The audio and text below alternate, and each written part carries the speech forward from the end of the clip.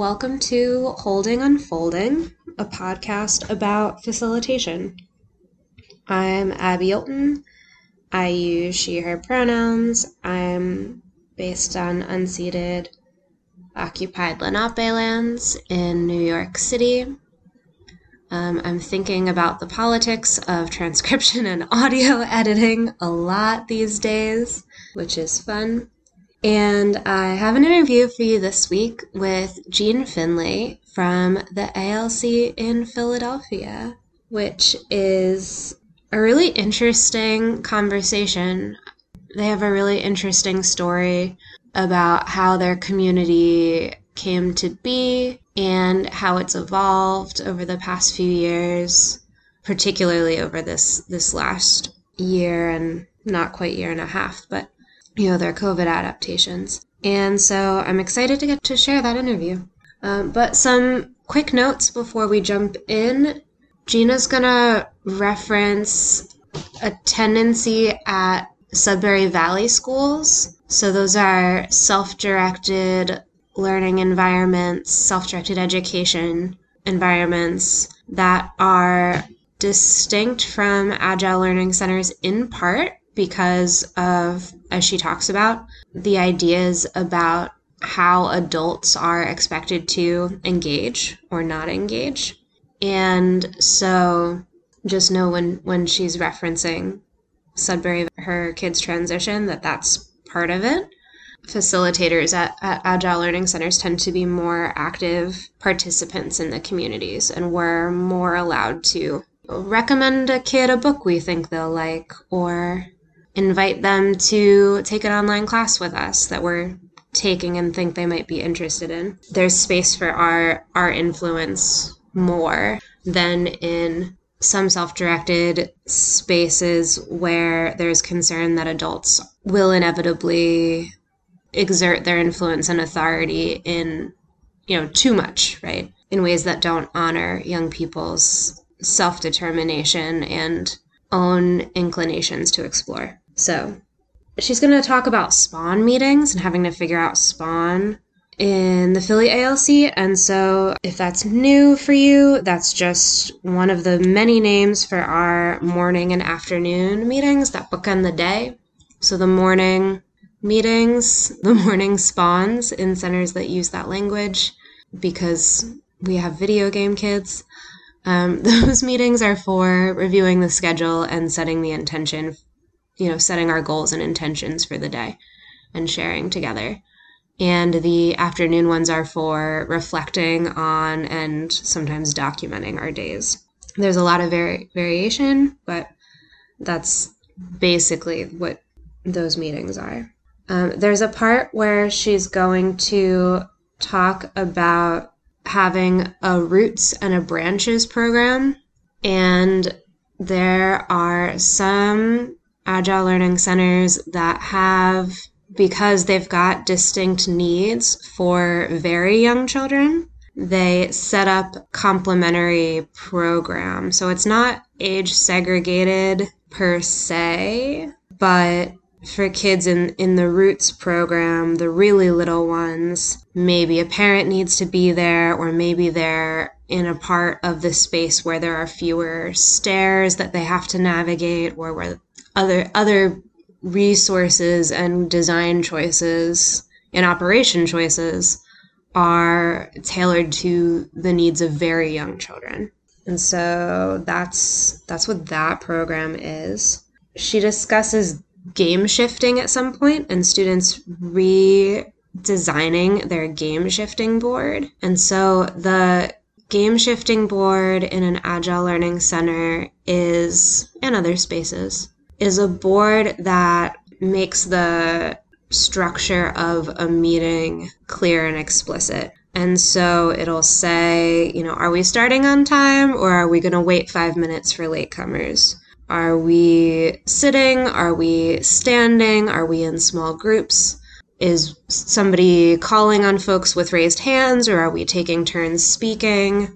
She talks later about a speaking style that's usually an option on that board, and it's called popcorn. And the idea is that everybody talks once, but before And after you say your piece, theoretically, folks say, like, kernel, because you're an unpopped popcorn kernel, and then pop once you're done speaking and have popped and are not going to speak again.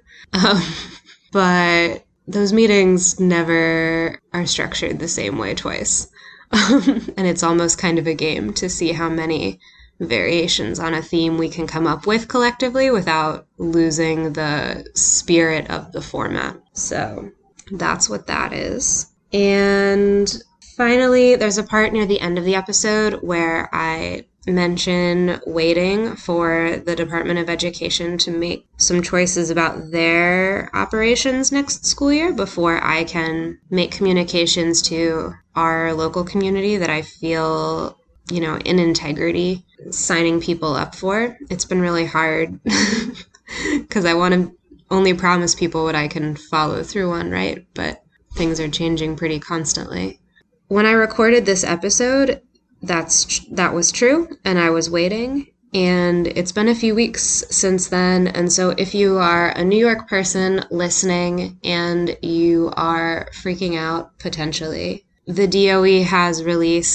Department of Education has released their current plans, and I wrote and emailed out and posted the New York schools plans for next year.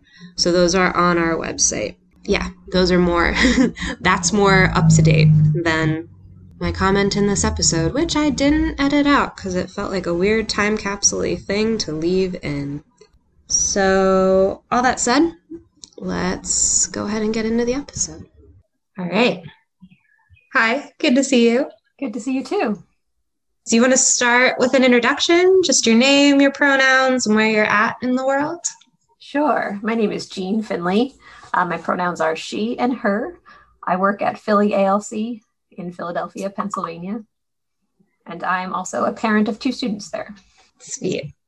And I'm actually just realizing I used to know what part of Philly the Philly ALC was in, but you moved. We did move. Now we're in like Bella Vista, Queens Village area. Okay. So just south of South Street. Cool. How did you move before the pandemic or during it?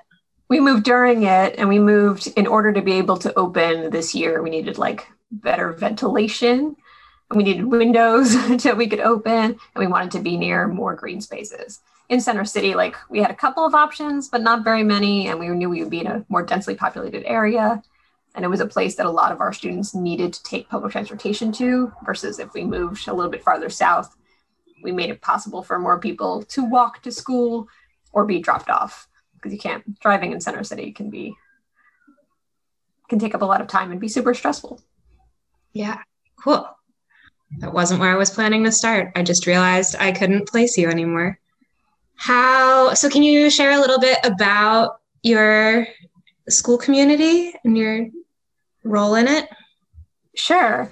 I'm a facilitator and an admin there, so I'm keeping the doors open, paying the bills, bringing people in, handling admissions stuff, and facilitating also to a greater and greater degree as we've been open. At first, I think we thought that I would just handle admin stuff, and my role has slowly evolved over time to be more involved in the day-to-day with students. Our school was founded by parents, which I think makes us a bit unique in the ALC world. We were at another self-directed school, in fact, and finding that there were needs we saw that weren't being met, and that we were wondering what other options were out there, and came across the idea of ALCs, and we're like, oh yes, that's pretty much exactly what we were looking for, and ran with that model. We were founded by 15 founding families, and so which is an interesting exercise in community building and community management in and of itself. And we've evolved over time to being a smaller grouping of those original families, and to have brought in a lot more people in the world. We're in our 3rd year now, so we've managed to survive and thrive. Yeah. Especially during a pandemic, that feels like a big accomplishment. Yeah, it is big. Can I just ask what that was like, getting 15 families on enough of the same page about what you wanted to start a new project? Yeah, that was fascinating. The majority of us came from a self-directed school, like I mentioned, so we agreed about a lot of that stuff, but not all of us. Some of the families came out of public school at that moment. A lot of them were coming, like had littler kids who were trying school for the first time. So there definitely was a lot of brainstorming meetings where we like tried to like, what can we agree on? What is really important to us?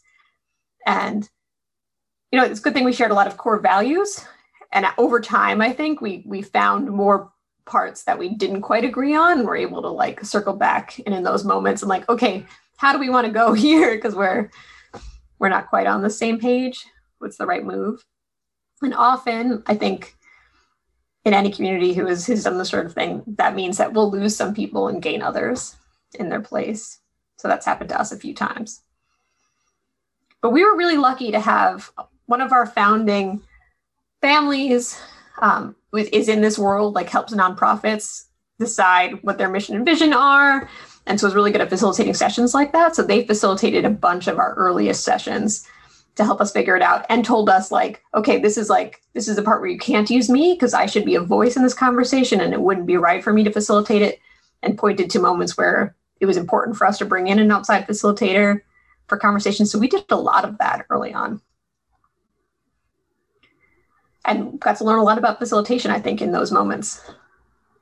Is there anything you remember that they did, or were there any particular guiding questions they offered that you remember being particularly helpful?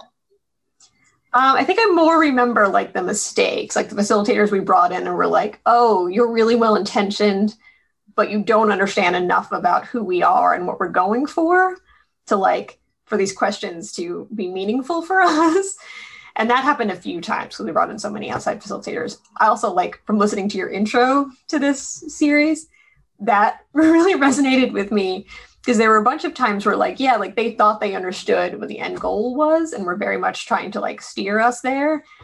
And when really we wanted more of a moment to like explore that. So I think that's always how I learn the most is by like seeing what went wrong.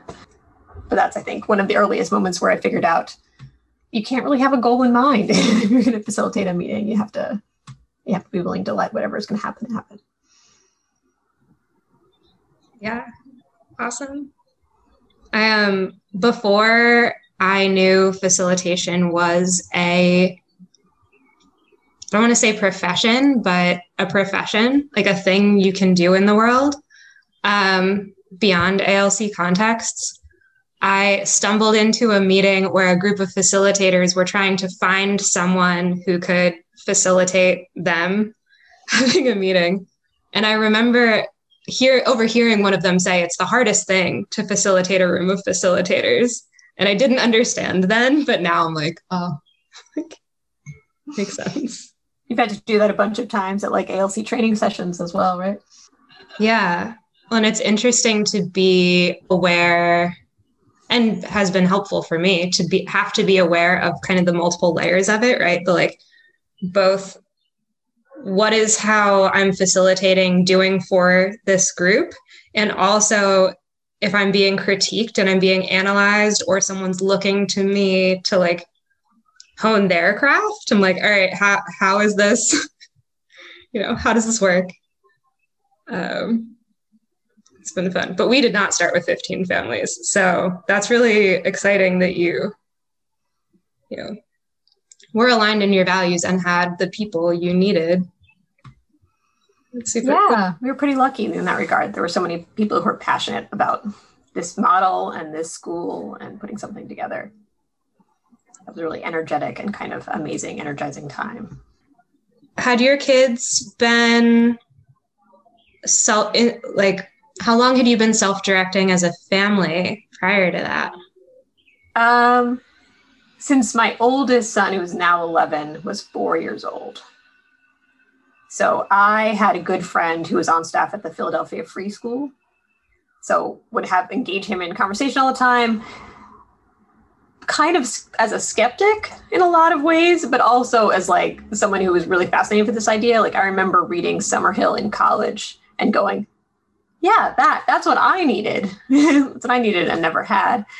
And kind of being interested in providing that for my oldest son, who also, though, like always seemed very intelligent and very like he would do really well in the school system, and was always did well in like preschool class situations. Like he liked learning and wasn't afraid of it, which I think a lot of people end up in self-directed schools at first because there's something about the school system that doesn't work for them. And in our case, I don't think that would have been true. But he was 4 when most of his friends were a little bit older, and his birthday put him outside of the cutoff for like entering kindergarten that year. But I didn't want to keep him in preschool when all of his friends would have aged out and he would have been starting over with a whole new crop of people. So I thought, hey, I have this year to play with. And I've been interrogating my friend Joel here for like years now. Why don't we give it a try? So I sent him there fully expecting that we'd do it for a year and then like move on to whatever our eventual goal would be. And he loved it. He thrived in that year. He knew how to read by the end of the year, and like had figured out all of these different processes about like how to get what he needed, and how to handle it when he messed up, and how to like learn from those experiences. And he would cry at the end of the day when I came to pick him up. I'm like, that's great. That's exactly what I want from a school for my kid. He's so happy. He doesn't want to leave. So he was going for years. And then I was super excited to send my youngest child to Philly Free School also. And then that was such a learning experience for me because my kids are, I think, possibly a different species from each other. Like they're very different. And for Dylan, all the things that went so well for Wyatt were so hard and were like the things that he just couldn't figure out, like the part of ALCs that are about making the implicit explicit. I'm like, yes, this is exactly what Dylan needed at the free school because he couldn't figure out all the unsaid stuff. And that's where he was struggling. He really needed someone to make that stuff clear for him and to help provide him with a little bit more structure in his day than was available at a secondary school. So after his first year, I was considering options. Coincidentally, like it was a rough year for the school itself, for PFS itself. And that had me questioning a lot about power dynamics in schools and how to think about that and organize that and to use that to empower kids and not just say that they're empowered, that's what it felt like to me. Honestly, though, rethinking that situation now as someone who has worked in a school for many years, my opinion is being completely different. Well, so can I ask how you ended up working in the Philly ALC? Like, were you like, I will admin as a supportive kind of part-time thing? Or were you like, oh, I'm staff and in it? No, I thought I would work there for a year and help them get off the ground. Is I think my original plan was we had a bunch of people in our community who were going to be great facilitators. And I'm like, yes, I want them to do that. That's awesome. They're going to need a little bit of help. And I have time I can give right now to get this project off the ground. And I was building a little bit off my previous experience. I had helped start a play school here and had worked in their leadership committee, their governing body, for 2 years coming into this experience. So I'm like, okay, I have a bit of a skill set that I can use in this environment. It'll be helpful. I'll get the school off the ground and then I will phase out and move on to my next project. But by the end of the year, this was it, I think, for me. I remember going to a lot of our initial community meetings, in school, when school started, thinking I'm mostly here in my admin capacity to observe how this works so I can talk knowledgeably to parents in our community and to prospective parents about how it works and what we're going for and how we're doing things. And then just making observations about the process and oh, what if we tweaked this? And what if we tweaked that? And what if we did it this way? And then sharing those ideas with my teammates when we would have meetings and then trying those things, and those things would work. And I'm like, now I'm just focused on the process all the time. I'm focused on how to do it a little bit better. And slowly stepped more into doing more of that myself. Having been in different governance groups in different settings, are there clear things that you saw or experienced that you're like, remember never to do that? And conversely, are there things where you're like, I will always do this in governance groups moving forward? I had lots of time to observe people who are really good at manipulating meetings, who like understood all the rules and used that to their advantage, and very clearly like know to check myself now in a meeting if I have more skill and have more ability to work that system, to be like, that's not the point though. So I have to step back. So that was a learning experience, but also the opposite of that.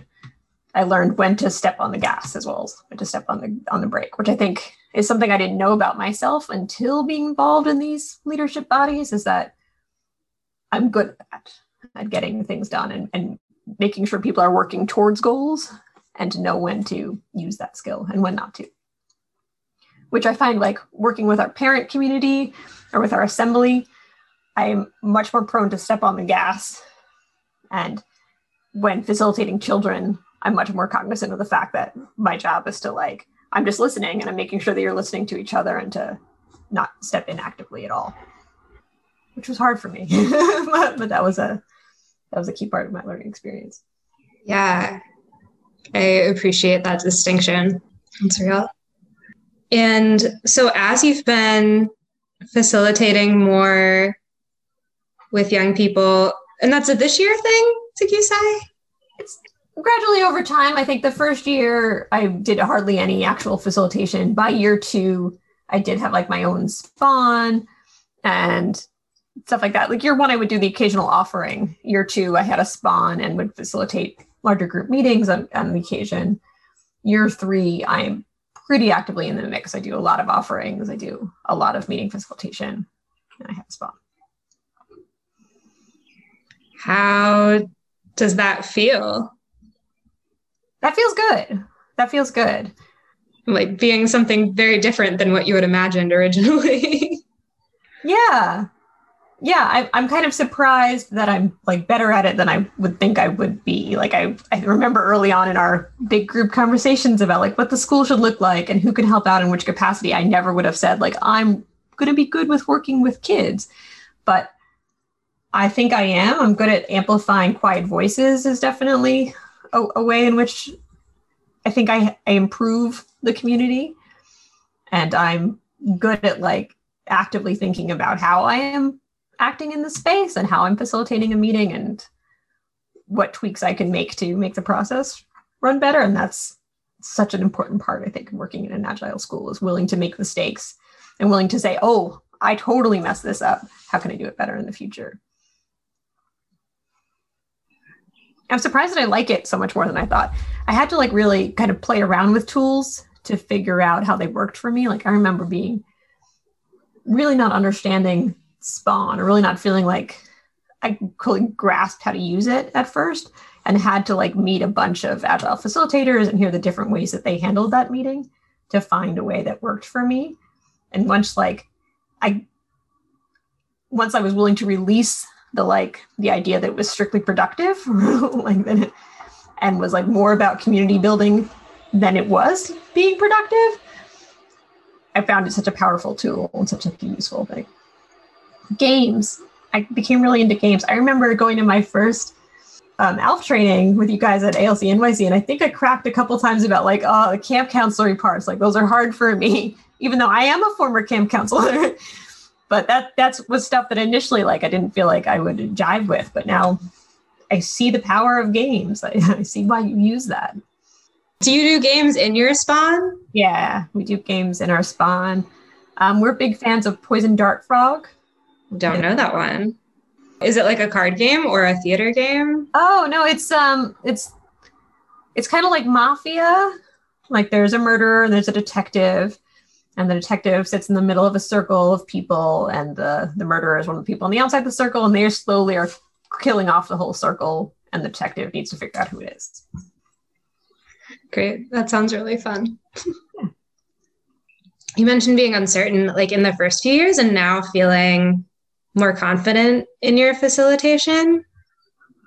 Do you remember like growth moments for you as you like changed roles, or anything you sought out for yourself as you were trying to figure out how to be effective in a different role? Yeah, let's see, some key growth moments. I think it was important for me to like really learn and understand, and like from an experience point of view, how important it is to let kids fail and not have the right answer. And I think learning how to do that, I learned a lot how to do that from the second ALF training I went to in Charlotte from this woman who was talking about sociocracy, Hope. Hope did a session on sociocracy and provided that like that easy to remember mnemonic. It's good enough for now, safe enough to try, and that has been really helpful for me to know that like I can, as long as it's safe enough to try, that I'm willing to like let you do whatever you want right now, and we don't have to come to the right answer. And that I used to, I think, kind of stick into meetings and really want to like help them see where they should be going eventually. And we didn't. We had this early conflict because a lot of our kids came from a Sudbury school, right, where they don't like any sort of imposition of schedule. All of that stuff is hard for them and distressful. So they wanted to basically do away with all meetings. So make all meetings entirely optional, which is not, in Agile, they're typically a part of the schedule. And these are things because we're actively community building, we do together, and trying to explain that to them was not really effective. And what we eventually had to do was let it happen. Like, okay, your point of view is that the fact that you have to come to meetings is ruining this experience for you. You don't think we should have to do that? Fine. Let's do away with the meetings. Let's experience it. And we did that for a while and found that no one knew what was going on. Like offerings wouldn't happen because people wouldn't realize that was supposed to happen at the same time as this thing. And they would go out of the building and be on an adventure and miss this thing that they really wanted to be a part of. And they wouldn't understand check and change up, wouldn't do very much because we as facilitators are the only people who would attend that meeting normally, or maybe one or two students as well. And we were so conscious of we don't want to make decisions for you. So even if you're still writing awarenesses, and they definitely were, we weren't making changes based on their awarenesses very often because we didn't have any agreement. There was nobody talking this through together. So they would realize things they wanted to improve weren't improving. And slowly it took 2 months, but they were like, oh yeah, we need meetings. Meetings are helpful. Let's start adding some more back in. Just this meeting will be mandatory now. We'll just set the week. We'll all go to set the week. That's important. And then, okay, yeah, check and change up is important, but maybe you don't have to be at the whole thing. Maybe you just have to be at half of it so you can make sure you understand what's going to be talked about at the meeting and understand what was decided at the last meeting. And then the other part can be entirely optional. So if you don't want to make decisions, you don't have to make decisions. You can leave. And slowly Spawn came back too. They're like, yeah, I'm really having trouble remembering what I want to do from day to day. And my schedule is getting away from me. So let's bring Spawn back and give that a try.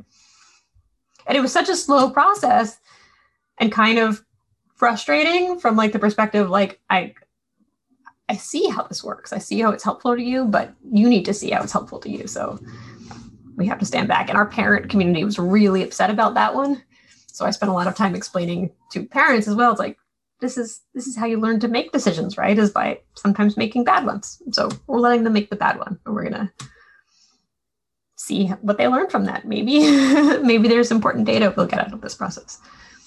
And we did, and it was really slow and really frustrating, I think, for a lot of the adults who were watching the process. But I think in the end, it was super powerful and convinced them that there was a point to this meeting. Because if you have the power to do away with all the structure, then obviously the meeting has power. I love that story. I'm imagining trying to talk down parents who are and you're just a little more patient. No, more patient than that. Yeah. No, it's really. And they would explain, the model to me. A lot of times I'm no, I'm on board with you. I like the meetings. I think that they are really useful. But they don't yet, and we got to wait and see. Cool.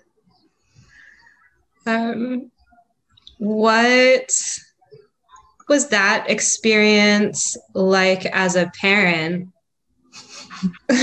and having your... My kids, I will honestly admit, are two of the biggest forces for chaos in my school at all times, because they, have always been self-directed.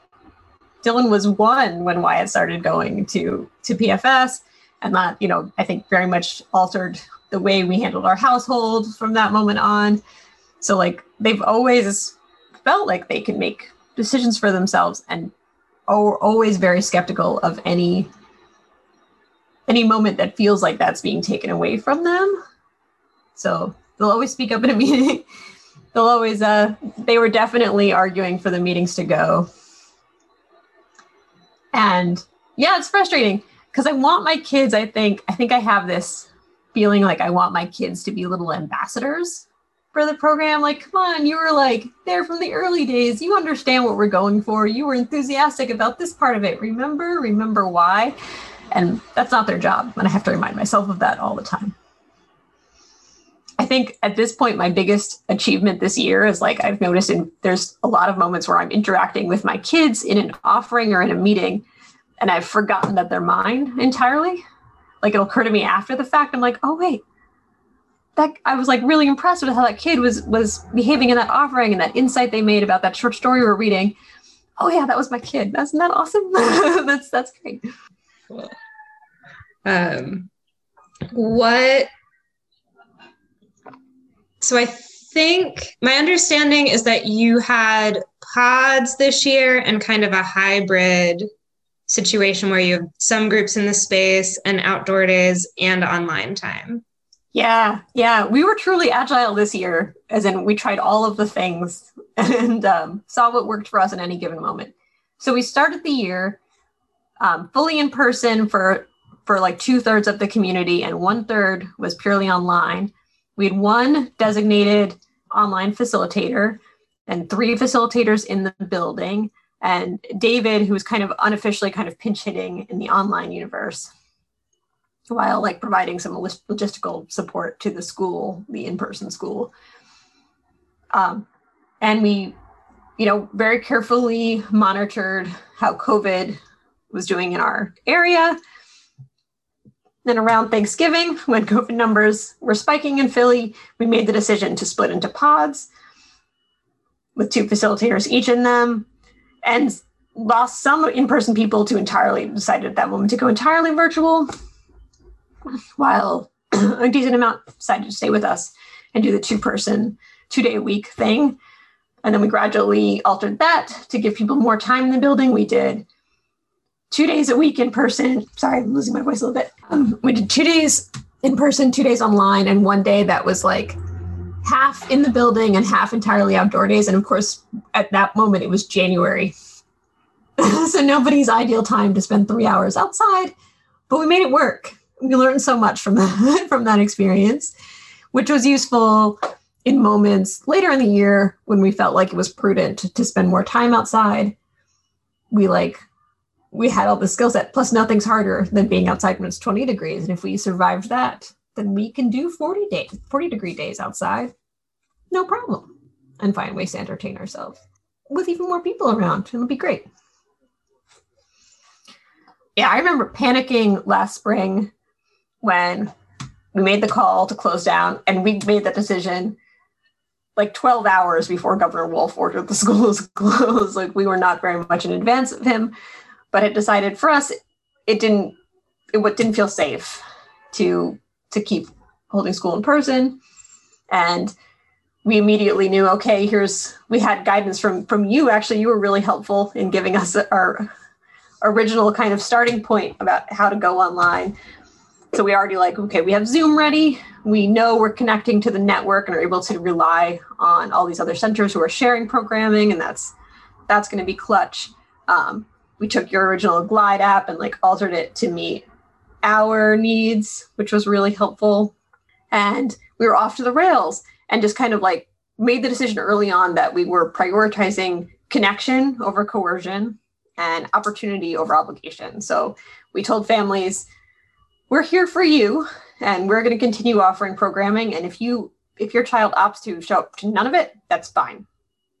It's not a problem. We'll check in periodically to make sure you're getting what you need, and that's it. And so we just kept rolling and tweaking to meet the needs of the people who kept showing up.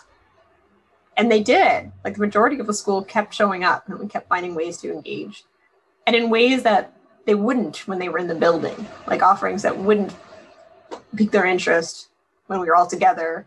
Because I think really when you get a group of kids together in person, socializing is like their major motivation. Like, they're going to find ways to hang out together and to create their own games, which is great. Like, all that's valuable learning experience too, and we're all for that. But when they couldn't do that, when they didn't have that tool, offerings filled that need for them because they were a way to connect to the community and hang out with their friends and learn new things and fill some time because they were bored. So we did all sorts of awesome things, and we tried to have a wide variety of options available to everyone, because some people were really into Zoom offerings, and some people would get online with us to play a game, and some people wanted to get online with us to read books to each other.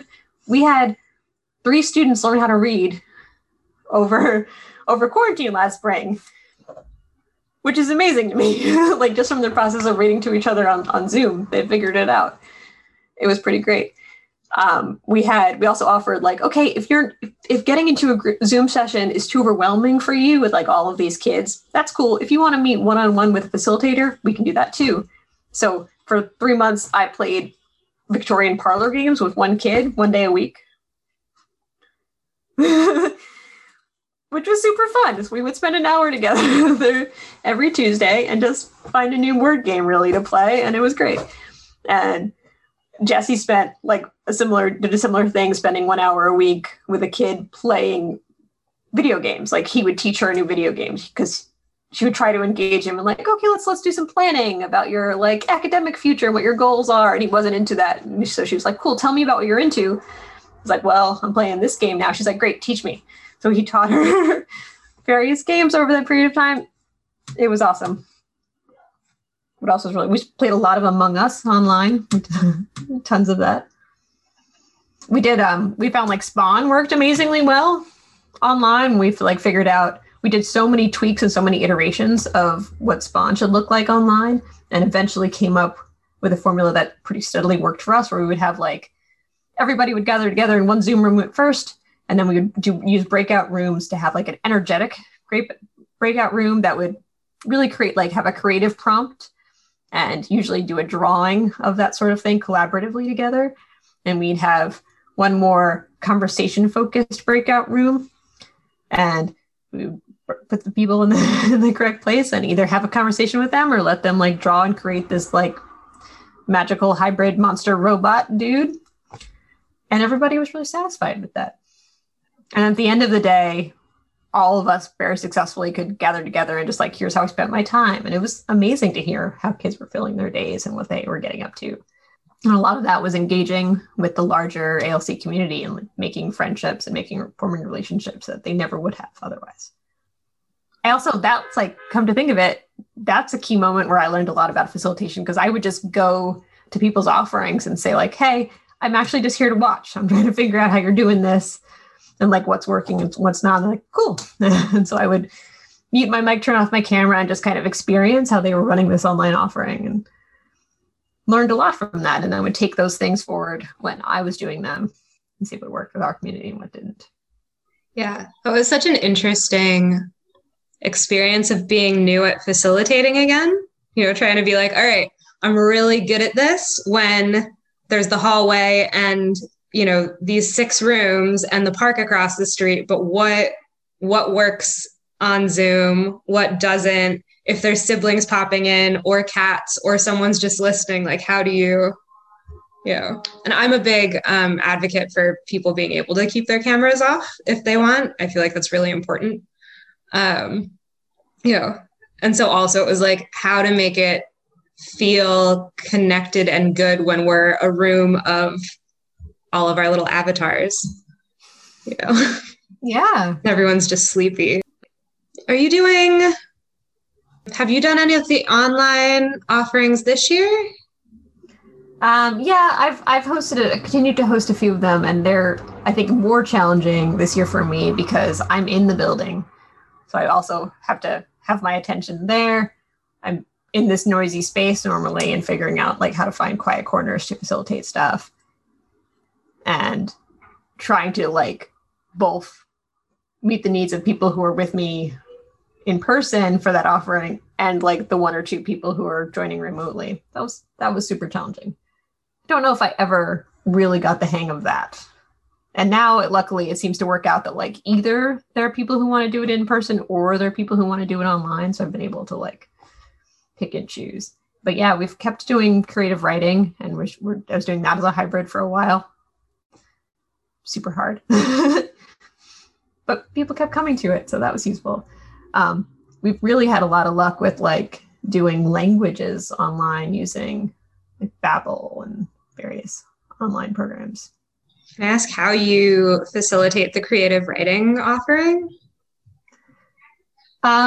Yeah. So I like to start with a little warm up just to get people to kind of release their inhibitions and try to make it. I tell them like my goal always in these warm ups is to box you in as much as possible. So you're like not really thinking about like creating something great. Like you're trying to work your way out of the box.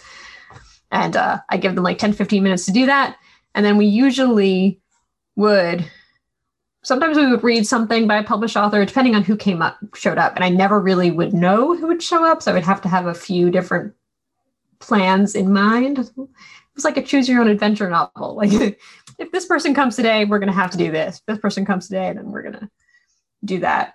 So sometimes there was some reading involved in it. Sometimes there was a collaboratively created prompt, because there are some kids who really got into that. And there are some kids who were like really serious about the writing process and wanted me to have a firmer lesson plan in place. So I would do a lot of that as well. So I actually studied creative writing in college. So I went back to all of that stuff, pulled out all the books again. I'm like, okay, cool. What worked for me? This worked for me. Let's try that. Let's try this. Let's try this exercise, which I feel like gives you something interesting. And I tried to also use it as a way to like help you be a person. Like I did a lot of when it seems like dynamics were tough for people, I would throw in a writing prompt about, switching perspective, like rewriting a fairy tale from another perspective in the story and like explaining really why Cinderella's evil stepsister was right. And Cinderella was kind of a spoiled brat. And let's redo the whole thing that way. And the kids did so well. I was really impressed watching them grow as writers over the course of the months in quarantine and this year as well. Like they became really good storytellers, really tight storytellers. Yeah. The part where we're still working on, I think, is like getting people to be willing to edit. Like our kids are so into the original creative explosion, but then they're like, okay, and next, what's the next idea? What can I work on next? And getting them to kind of want to circle back with things and like see that they could make things better. You can keep trying to fix the same thing. That'll come in time. I know adults who still struggle with that. I know, right? I'm like, this is actually what we're doing here. This is what this school is all about, is like trying to do the same thing better, a little bit better every time. But okay, you're not ready. That's cool. That's cool. When that's useful to you, let me know. And sometimes it is. Like I have a couple of those kids who now mostly write independently, but will like come to me occasionally and be like, here's what I wrote. What do you think? And I can do a more active critique of that piece. I'm like, well, this part's great. Here's where like you can tighten it up. Cool. Yeah. To speak of iterations and experiments, I'm a little jealous of that giant park space that you all have been going to, which I may need you to explain for people who aren't familiar with Philly. But I would love to hear about the evolution of the pizza oven, like how that came about, or like now it's pizza. You started with melting crayons. It's a solar oven. We actually haven't done pizza yet, but we do s'mores a lot. But we did just start with melting crayons. Yeah, we had some kids who like wanted to try more sciencey things. Like they started talking about more sciencey things and they were tinkering in that way in the space. And with one of them in particular who like wanted clear invitations to engage in science, I was just kept trying different experiments with him. And one day I'm like, hey, do you want to build a solar oven? And he's like, yeah, let's build a solar oven. So, and because it was just him and me was the whole plan, we started with like a really small model that we were going to build. And slowly, like as we sat in the makerspace, which is in the center of our space, more and more kids kept jumping in like, yeah, you're making a solar oven? That sounds amazing. I want to jump in on that too. How can I help? And I'm like, okay, well, now that there's 8 of us, we can't build this tiny shoebox solar oven that I was imagining. What can we build now? How can we do it? Okay, cool. Here's this giant box. We're just going to take this original idea and we're going to scale it up. We're going to make it giant. Find this in the space.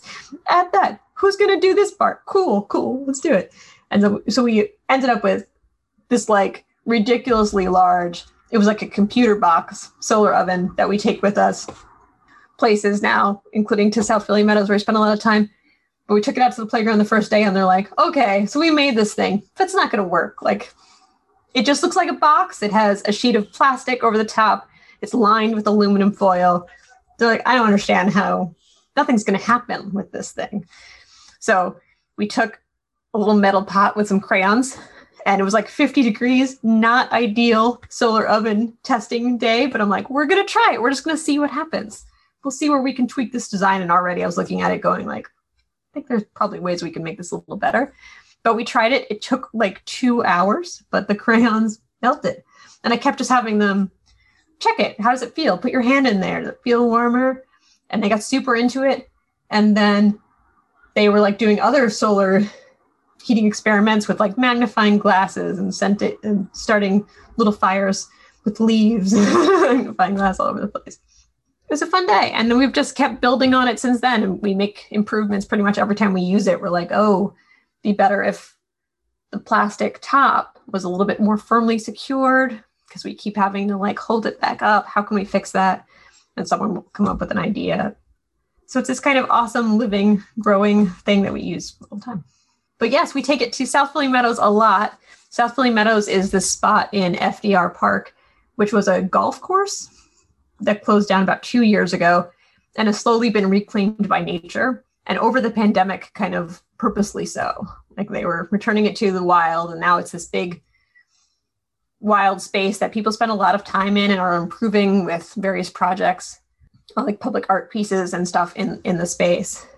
And like making shelters and creating invitations for other people to like engage in the space in that way.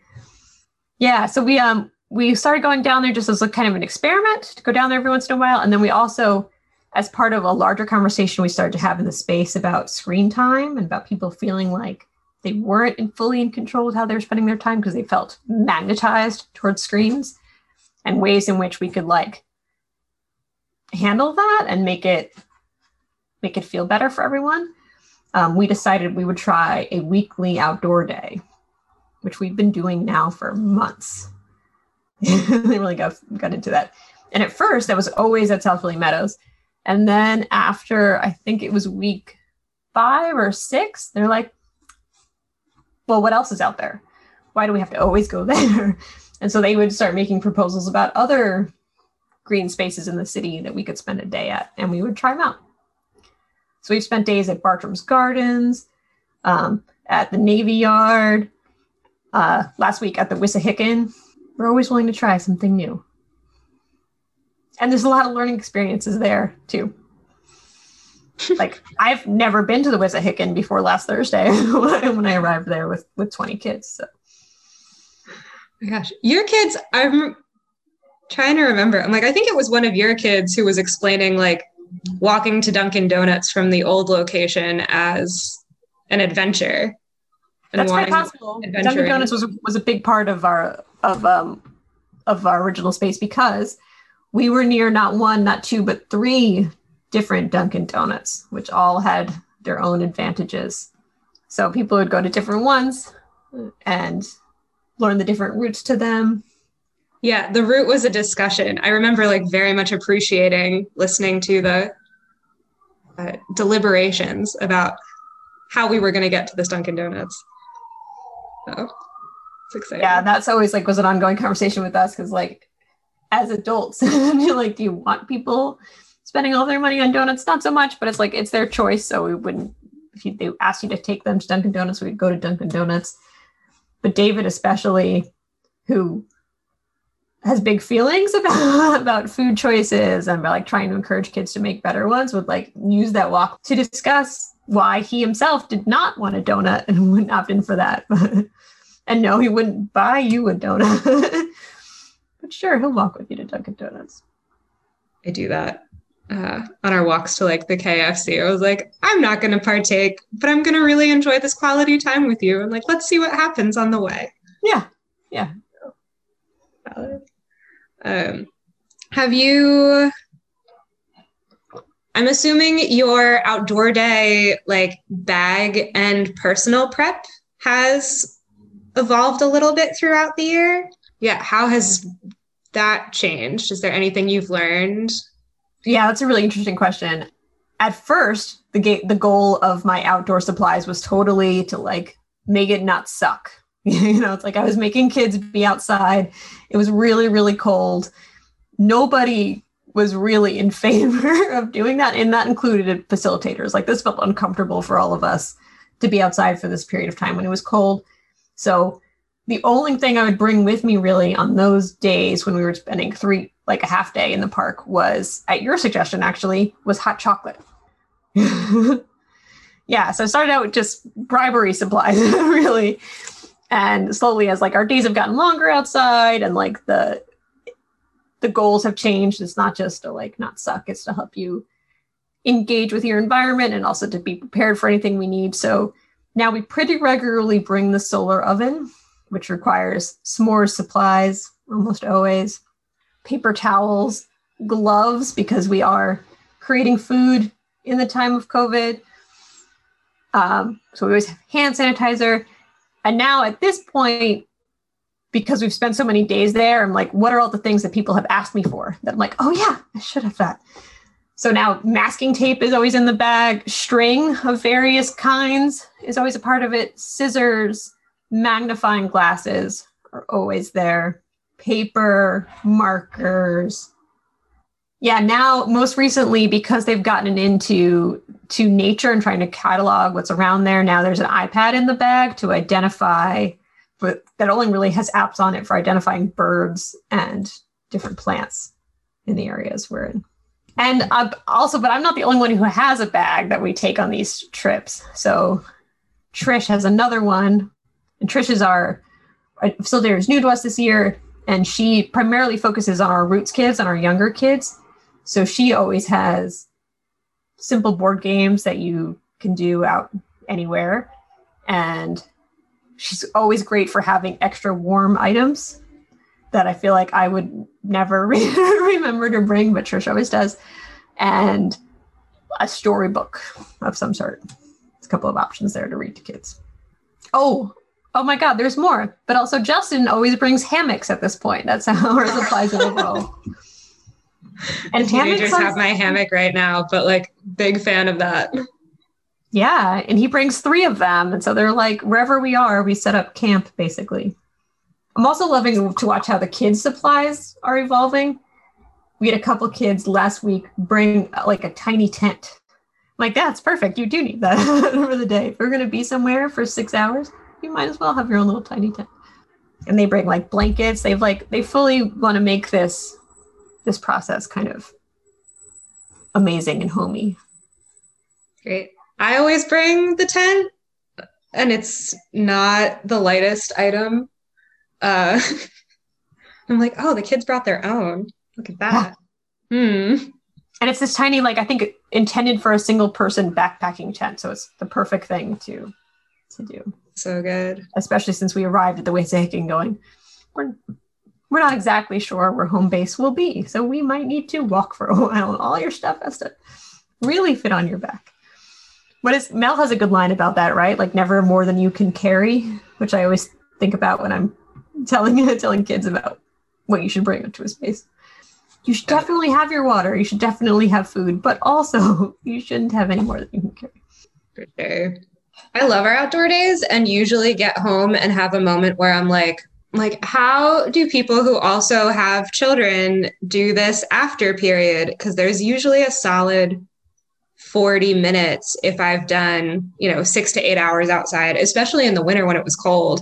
I'd come home and my brain was just like useless for a solid chunk of time. How have you negotiated that? Oh man, I totally feel that way. But also, I think I feel that way every day. Like it's exhausting being with kids all day. I'm lucky in the fact that my kids are older. They're 8 and 11. So they're pretty able to take care of themselves when we get home. So I can chill out and they can take care of themselves. They find things to do, play games themselves, go play in the backyard. And I think like we've spent a lot of time because we've been together so much over the pandemic, really thinking about what we need and want from each other and like having really explicit conversations about that and talking a lot about my stress about their screen time and like what they find really rewarding about that and stuff. And have kind of like come up with my kind of stepping on the gas a little bit more about encouraging them to direct their time and direct their education, but also as part of that seeing like, yeah, no, I totally get that there's times when you just need to play that video game over and over again, or when you need to watch those YouTube videos.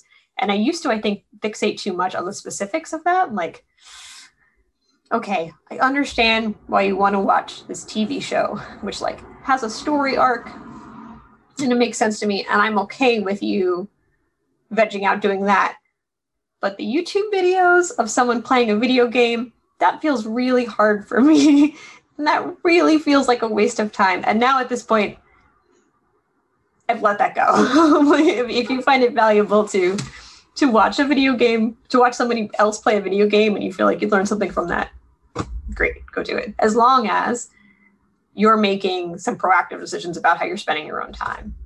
So like when they were home during the pandemic, my rule for them was like, we collaboratively came up with a checklist of things that they should do every day.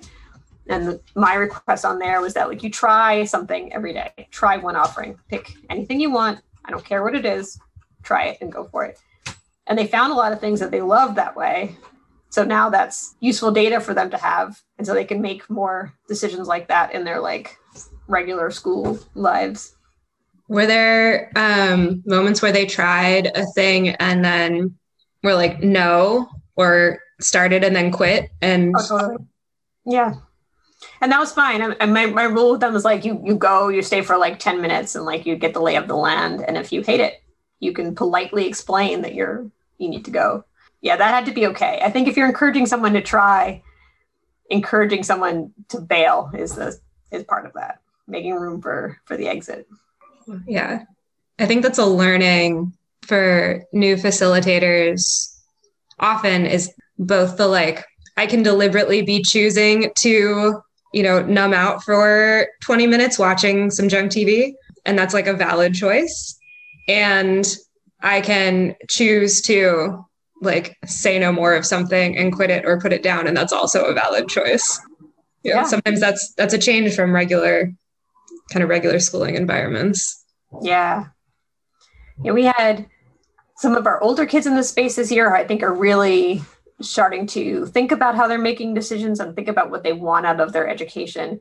And that led us to do, at the request of one of our students, like I was running 2 very regular, very like academic-y offerings.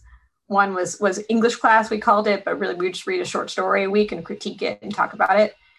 And the other one was history lessons where we would go through early American history because that's the time period she was focused on. And we did those for, I think it was 3 months that arc lasted. And then she got to a point, she's like, okay, I'm going to finish out this week and then I'm done. And like slowly over time, her offerings had developed a following, right? Like they were developed for her, but other people had started coming too. And then she was done. And that had gravity too, right? Like her deciding that I'm ready to move on meant that like other people were like, oh yeah, maybe I'm ready to move on too. So those are on pause now, which is hard for me because I was really into that, enjoying that, but also like yeah, if I want her and other students to like engage with something like that and to like commit to doing homework and projects and reading on their own time like that, they have to know that they're not committing forever, that they can stop whenever they want. Because they did a lot of work. It was really kind of an impressive amount of work, and the stuff that they read and understood was amazing to me. And the fact that like that they got so into it and really kind of developed an ear for like what they enjoyed about a story and were able to like request things based on that. I think that was such a valuable experience. I'm realizing I'm having a hard time figuring out how to ask about your co-facilitation dynamics, because in the time of COVID, I'm like, how often are you, like, what does co-facilitation look like? So maybe the trick is to ask more about BC, but you would know better about how that's changed. But I'm like, in a space where a bunch of you are facilitators and founders and parents and your kids are there, and you've got facilitators who aren't, that's not the case, yeah, in and out. How do you make that work, and how do you support each other? Yeah, that's been quite the journey. That's a really good question. Year one, I think one of our biggest struggles was like how to manage facilitating a school where your children went. That was definitely a challenge. And we spent a lot of time, the three of us who were parent facilitators, because at our school, it was me and Justin and David all had kids in the program. So we spent a lot of time, especially amongst the three of us, talking about it and coming up with very explicit asks there. Like mine was that I would be able to like pass on anything that involved my kids entirely. Like I never would do a culture circle with my children in it. If it was like an offering that my kid was very interested in, I wouldn't facilitate that offering. I had to be very much hands off, I think, for my kids at first. If my kid was obviously getting into a conflict with someone, I would like signal to someone to like jump in, because I feel like I would see things that other people wouldn't see, but also like I didn't feel like I had my legs yet there about how to step in and have that feel good to everyone involved. My kids will tell you, or definitely would have told you that first year, that I was hardest on them than I was on anybody else. And I think that other students would say the opposite. That would say like that would think my kids got away with murder. And I think it's funny to look back on that now, because it's not an issue at all this year. When I'm there all the time, very actively facilitating, no one has complaints about that, including my own children this year, which is fascinating. But that took so much practice and time. And I think waiting to see, like making sure other people were handling those things until I felt like I had learned the lessons on other people's kids about what I wanted to say in that situation, and how I could check myself when it was my own kid, and how I could kind of disassociate from my own kids, which I think I've gotten good at by now. This year, we have 3 parent facilitators and 3 non-parent facilitators. And 2 of us who are parents are in the space all the time. We're the only 2 full-time people. We have 2 non-parent facilitators who are part-time, spending either 2 days a week or 3 days a week in the space. And there's Jesse, who's entirely remote at this point, although starting to come back into the space a little bit right now. It's funny, like, all that time spent together in the first years, I think that me and Justin and David and Jesse have a really like tight bond, and still like can work really well together, even if we're not occupying the same physical space. Like, can have a conversation on Slack and really like work through it and come up with a good plan, and know what everybody's needs are there, and make sure we're communicating very well.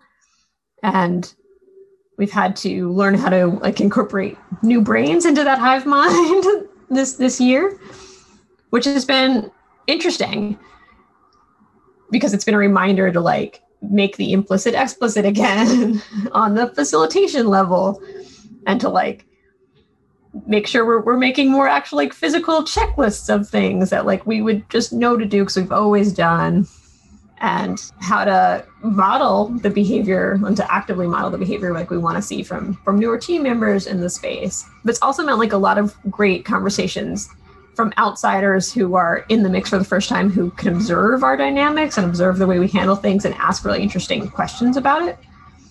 So we've been able to reflect on processes again, from a new point of view. It's also the first year that we tried roots and branches. So we've had all of that to discuss. Are there things you find yourself, are there reminders you find yourself giving new facilitators on a fairly consistent basis, or where you're like, oh yeah, I had grown out of needing that reminder, but here it is again? Yeah, I think at first I wasn't doing enough of thinking about that really, of like what people needed to hear and see, other than we did this initial training and I'm like, but now you're cool.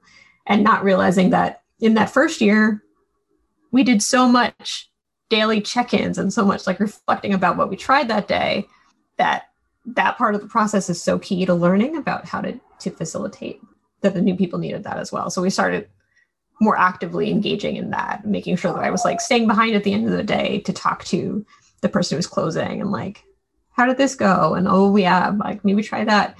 And to say in a meeting, no, it's okay. We can let there be silence. We don't have to fill the noise, is one I've definitely had to do a few times this year from people who are not used to that. And people who are not used to letting kids facilitate meetings. We're no, we're going to let them do it however they want, really. And it might have interesting effect. And we might do this. It might mean that we're playing this game that you don't understand the purpose of, but that's going to be okay. I think my favorite time a kid meeting has had an interesting effect is one of our kid facilitators changed the board of options for our gratitudes meeting. And so in the column that was what is, are our bodies relaxed? Are we at attention? That kind of a thing. Are we raucous? They added upside down. And so now have there's an option to activate the upside down meeting, whatever version of that is comfortable for you. Oh man, I'd forgotten all about that. I think we did that when we were at training at ALC NYC and yeah, that's awesome. We should add that back. Redoing the game shifting board has been so big this year. Kids are really into that, especially since we have a few kids who are coming from regular conventional public schools who are with us just for this year. And I think are fascinated by the process of being able to facilitate a meeting. So pretty much once a week, someone has entirely redone our game shifting board for our spawn. And I'm yeah, go for it. So options are added or most often subtracted and become really streamlined and kind of interesting. And there's been a lot of talk about how much freedom and how much control a facilitator can have over that meeting. Do we need to include the game or not? Is that a necessary component, or is that something a facilitator can choose to use or not use?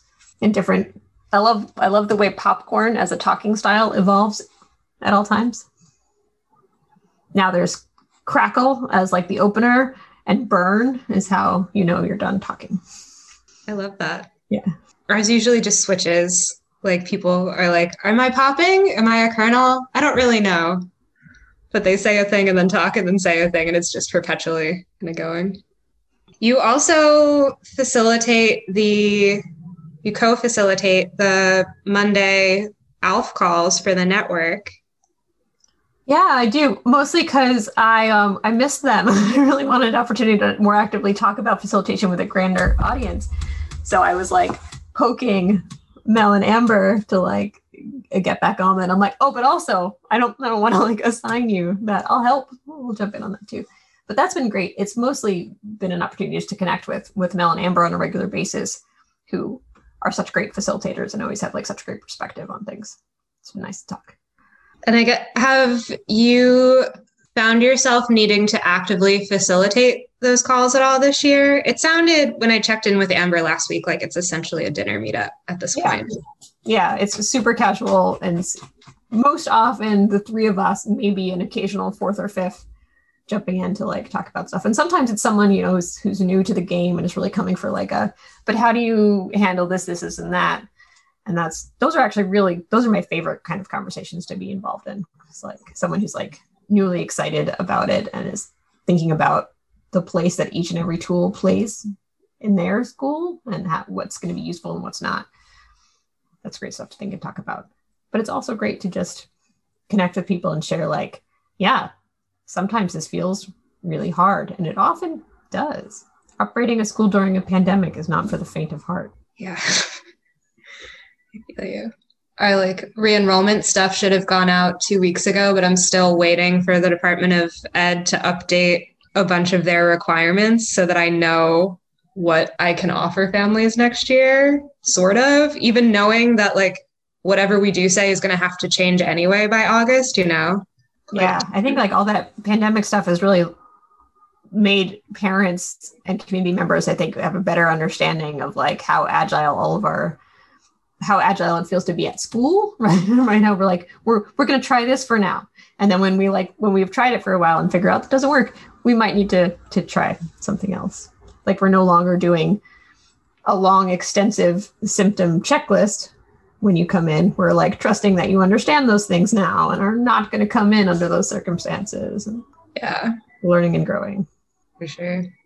And are there spaces that you feel like you're a facilitator in, or other spaces you facilitate in, that you feel like parallel or feed your ALC facilitator experience? At the moment, not so much. I think most of my universe is being at ALC or being a parent. But you have some past experience in managing group dynamics, as a summer camp counselor and a director of the writing program there, that I think back on a lot about tools you use in that sort of environment.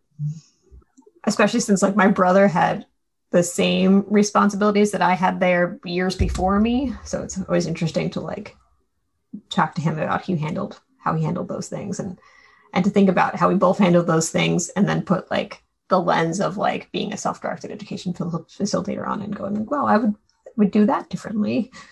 Well, thank you. Thank you. Are there people or resources or experiences that you would be excited to shout out?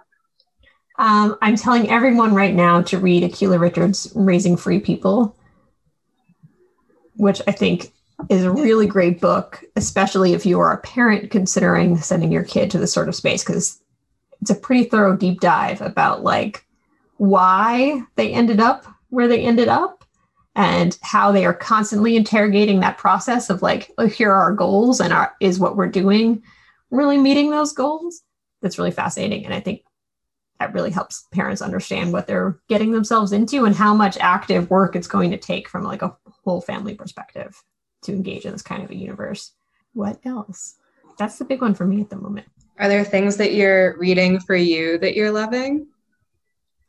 What am I reading for me at the moment? I gotta look around at the pile. That's one of those where I'm I know it's pandemic times, and for some people that's meant much less reading than usual, right? So no judgment if that's the case, but it's funny. It's come in spurts of I'm reading everything, and then I'm not, and then I'm watching all the things. And I'm definitely not at a moment right now where I'm reading all the things.